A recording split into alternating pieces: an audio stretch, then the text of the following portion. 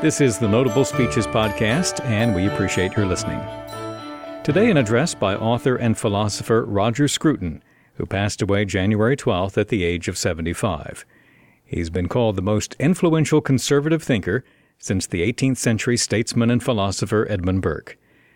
Roger Scruton wrote not only about philosophy, but also about music, law, architecture, politics, even hunting. His books include The Meaning of Conservatism, published in 1980, An Intelligent Person's Guide to Modern Culture, published in 1998 and re-released in 2005, and The West and the Rest, subtitled Globalization and the Terrorist Threat, published in 2002. Scruton held degrees in philosophy and aesthetics from England's Cambridge University. One of Roger Scruton's recurring themes was the importance of recognizing and appreciating beauty. This address is about beauty and about its opposite, what Scruton calls uglification, which is prominent today in architecture, art, music, and even in the tone of public discourse. This short speech by Roger Scruton was recorded in October 2018 at an event sponsored by the Dietrich von Hildebrand Legacy Project and hosted at the Catholic University of America in Washington, D.C. Thank you very much. Today I'm just going to introduce the discussion with a few remarks about what ugliness is and the way in which ugliness has come into our world as a kind of inevitable force, a force that seems to squeeze itself into every opening that is available to it. This is an unusual thing. It's not natural for human beings to pursue ugliness, to cultivate it, or to praise it when it occurs. As you know from your own lives, when given a little territory of your own, whether a room to live in, or an event to dress for, or a speech to make, or a ceremony to attend, your first thought is to look for the beautiful. Everybody has an instinct to decorate the room in which he lives according to his own taste, and also to compare that taste with others, to stand back from the painting that he's applied to the wall and ask himself whether it's right or wrong, whether it would look good in such and such circumstances, how the furniture should be put in place, and what would others think. And in particular, it's that question, what would others think, which makes people behave correctly in the aesthetic sphere. Nobody wants ostentatiously to give offence, or they didn't want ostentatiously to give offence until that became part of what it is to be a creative artist, which is what, of course, is taught in the art schools today. So, in defiance of that natural instinct that we all have to beautify our lives, which is an instinct, as I say, that belongs to our natural politeness, our ability to, and desire to respect each other. In defiance of that, there has been what the novelist Milan Kundera calls the uglification of modern life. That wherever we turn, we find the deliberate desecration of beautiful things, the employment of shapes, forms, and gestures which are calculated to either to repel us or simply to annihilate the surrounding experience of beauty. I've just been speaking about the destiny of Washington under the impact of the postmodern architecture which now is accumulating on the edge of the old center. These great big boxes of glass, often of mirror glass, which are not just characterless in themselves, but obliterate the whole sense of the city as a shared settlement, a place where you would want to make your home, turning it from a settlement into a kind of transit camp where you appear in an office for a few hours of the day before escaping from the center. And this kind of architecture, which everybody now knows is growing everywhere, is obliterating our cities, but by turning them into places where we don't really want to be. We have to come there to work, but we don't want to remain there when the hours of work are over. And that's part of what uglification is, turning everything into an instrument of some purpose of the individual in defiance of any sense of community or belonging. And I think people are beginning to rebel against the kind of architecture that's been imposed on our cities since the war, but it's rather late in the day to do so.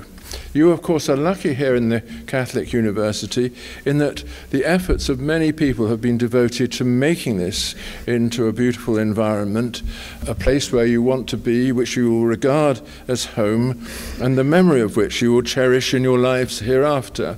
And if you look round at this room, you can see just how easy it is to do.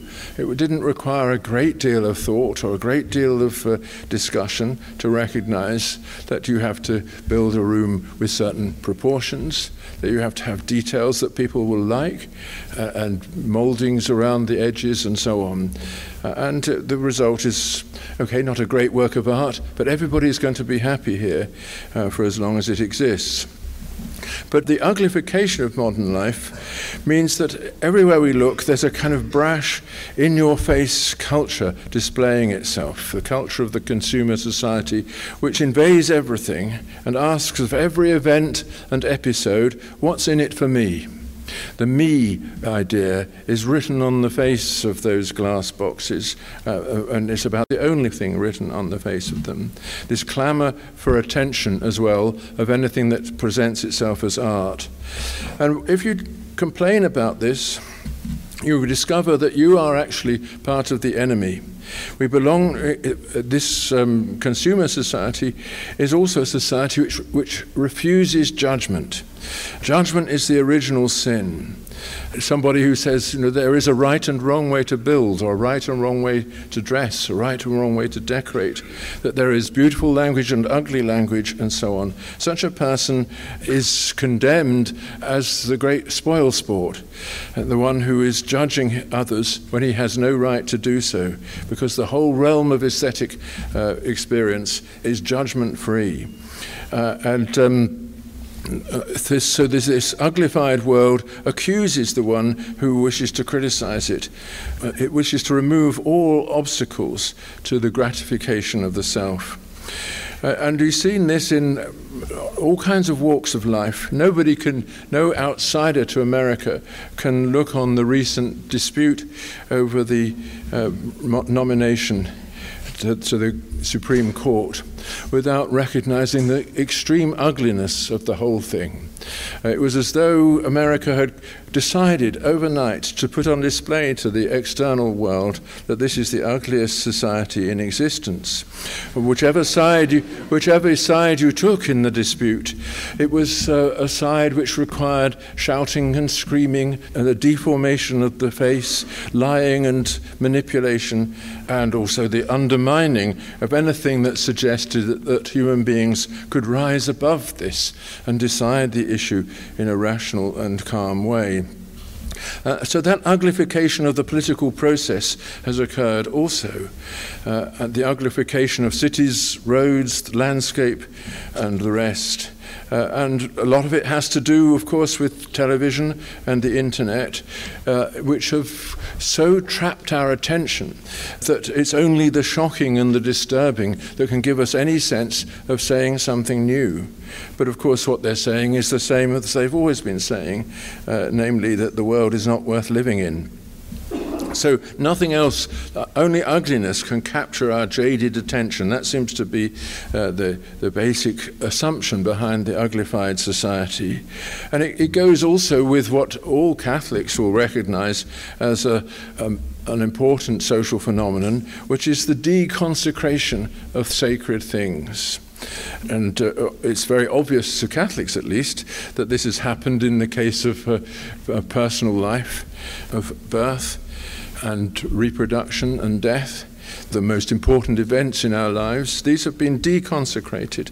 Marriage, of course, has been deconsecrated, handed over to the state, and then uglified by being made into a mere pursuit of me, of my gratification, rather than a devotion to you. And this deconsecration, therefore, has led also to a desecration of things. Nobody is happy with the result, including those who brought it about. Their unhappiness is manifest in the ugliness of the thing that they've produced. So what is the antidote to this? Obviously, the antidote is beauty, and I don't think that we have lost the power to use that antidote and to reconsecrate our lives by means of it. What distinguishes beauty in all of human endeavours is that the beautiful object is not appreciated simply as a means to something else. It's not a tool, it's not an instrument for gaining advantage or anything like that. The beautiful object is something which is understood and appreciated for what it is, for its own sake. It has an intrinsic meaning and value. And we, in the situation in which we are now, in this uglified world, are looking for something which will redeem that world by enabling us to rise above the whole idea of instrumental values.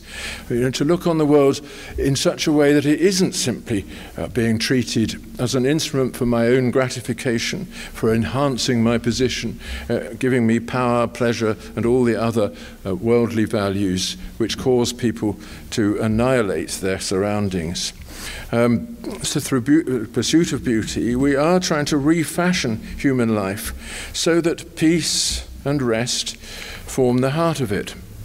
And this, I think, connects the pursuit of beauty automatically with the two forms of life that have always been associated with it. First of all, art, and secondly, religion. Art means, the creation of art means taking aesthetic choice and raising it into a realm of its own. So it becomes a way of life, a way of expressing the life in you, a way of praising and endorsing the world and affirming your own being and the being of others along with it. But at the same time subduing those appetites that cause you to obliterate the existence of others. Now, in everyday life, obviously, means and instrumentality dominate our ends and our purposes. But the judgment of beauty brings that domination to a limit. It conveys a sense of the end, a sense of the intrinsic value of certain things that we pursue. And in art, there is only intrinsic value. When you tell a story, writing a novel or a story or an epic in verse, for instance, such as the great epics of Homer, you do so not to convey information, but to give an example of something. You're creating an imaginary world which is interesting for its own sake, precisely because you, the creator, and the listener or reader don't inhabit that world. It's not a world which is possible for you to enter, so you can stand back from it, contemplate it, look for order in it, see exactly how things fit together, how they can be completed and fulfilled, so that they become interesting intrinsically for what they are. And in that way, a work of art, a work of fiction, can lift human life out of the whole struggle of instrumentality and appetite and present it as an object of contemplation for its own sake. And maybe that work of fiction, that epic or whatever it is full of tragedy and unpleasant things. But in presenting tragedy in this imaginary form, we enable people to stand back from it, to recognize its intrinsic connection with the rest of our lives, so that it's part of the order of the whole. The tragic work of art shows us that death and suffering are part of the human condition, and without them, all those good things that depend upon them wouldn't be available to us. So art in that way reconciles us to human life, gives us a sense that life has an intrinsic meaning and is as such justified in itself.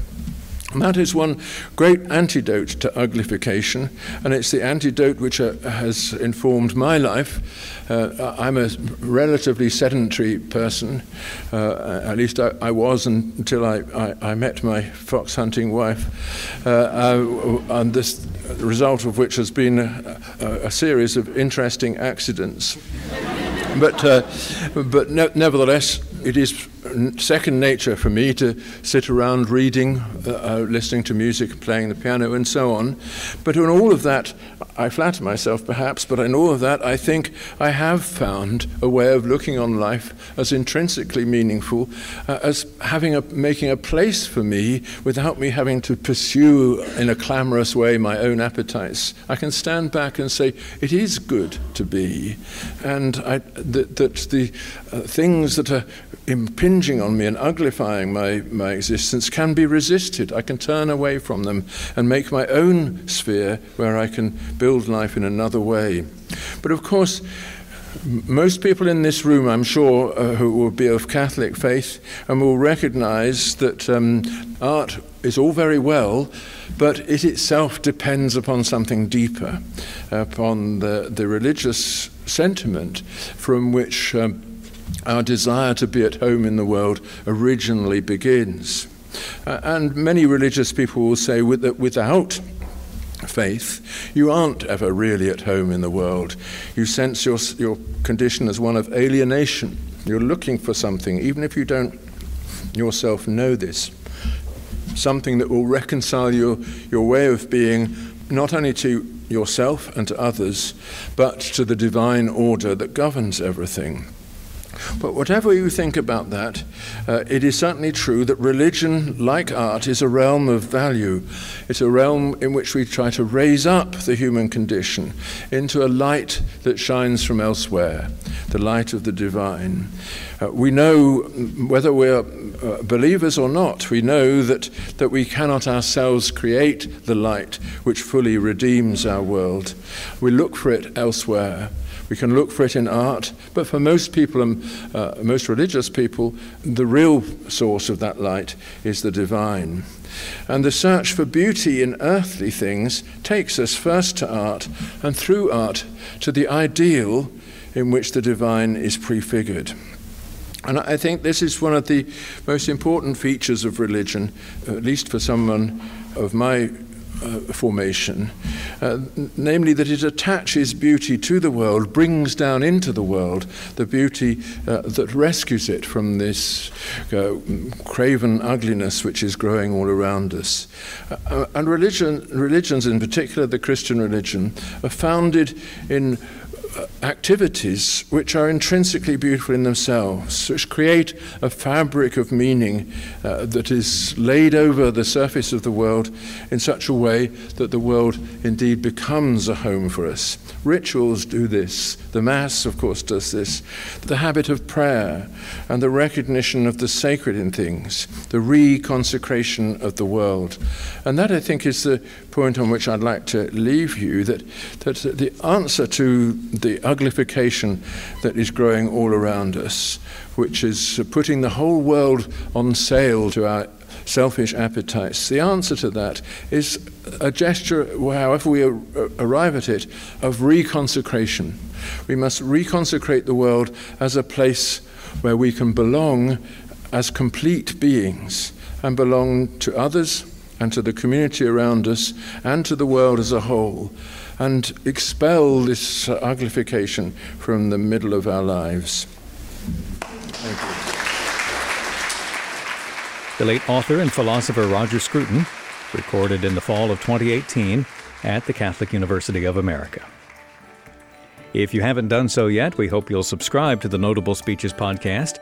Search for Notable Speeches in the podcast app you prefer. You can follow us on Twitter @NotableSpeeches. And if you'd like to email a comment or suggestion, here's the address, feedback@notablespeeches.com. I'm Joseph Slife. Thanks for listening.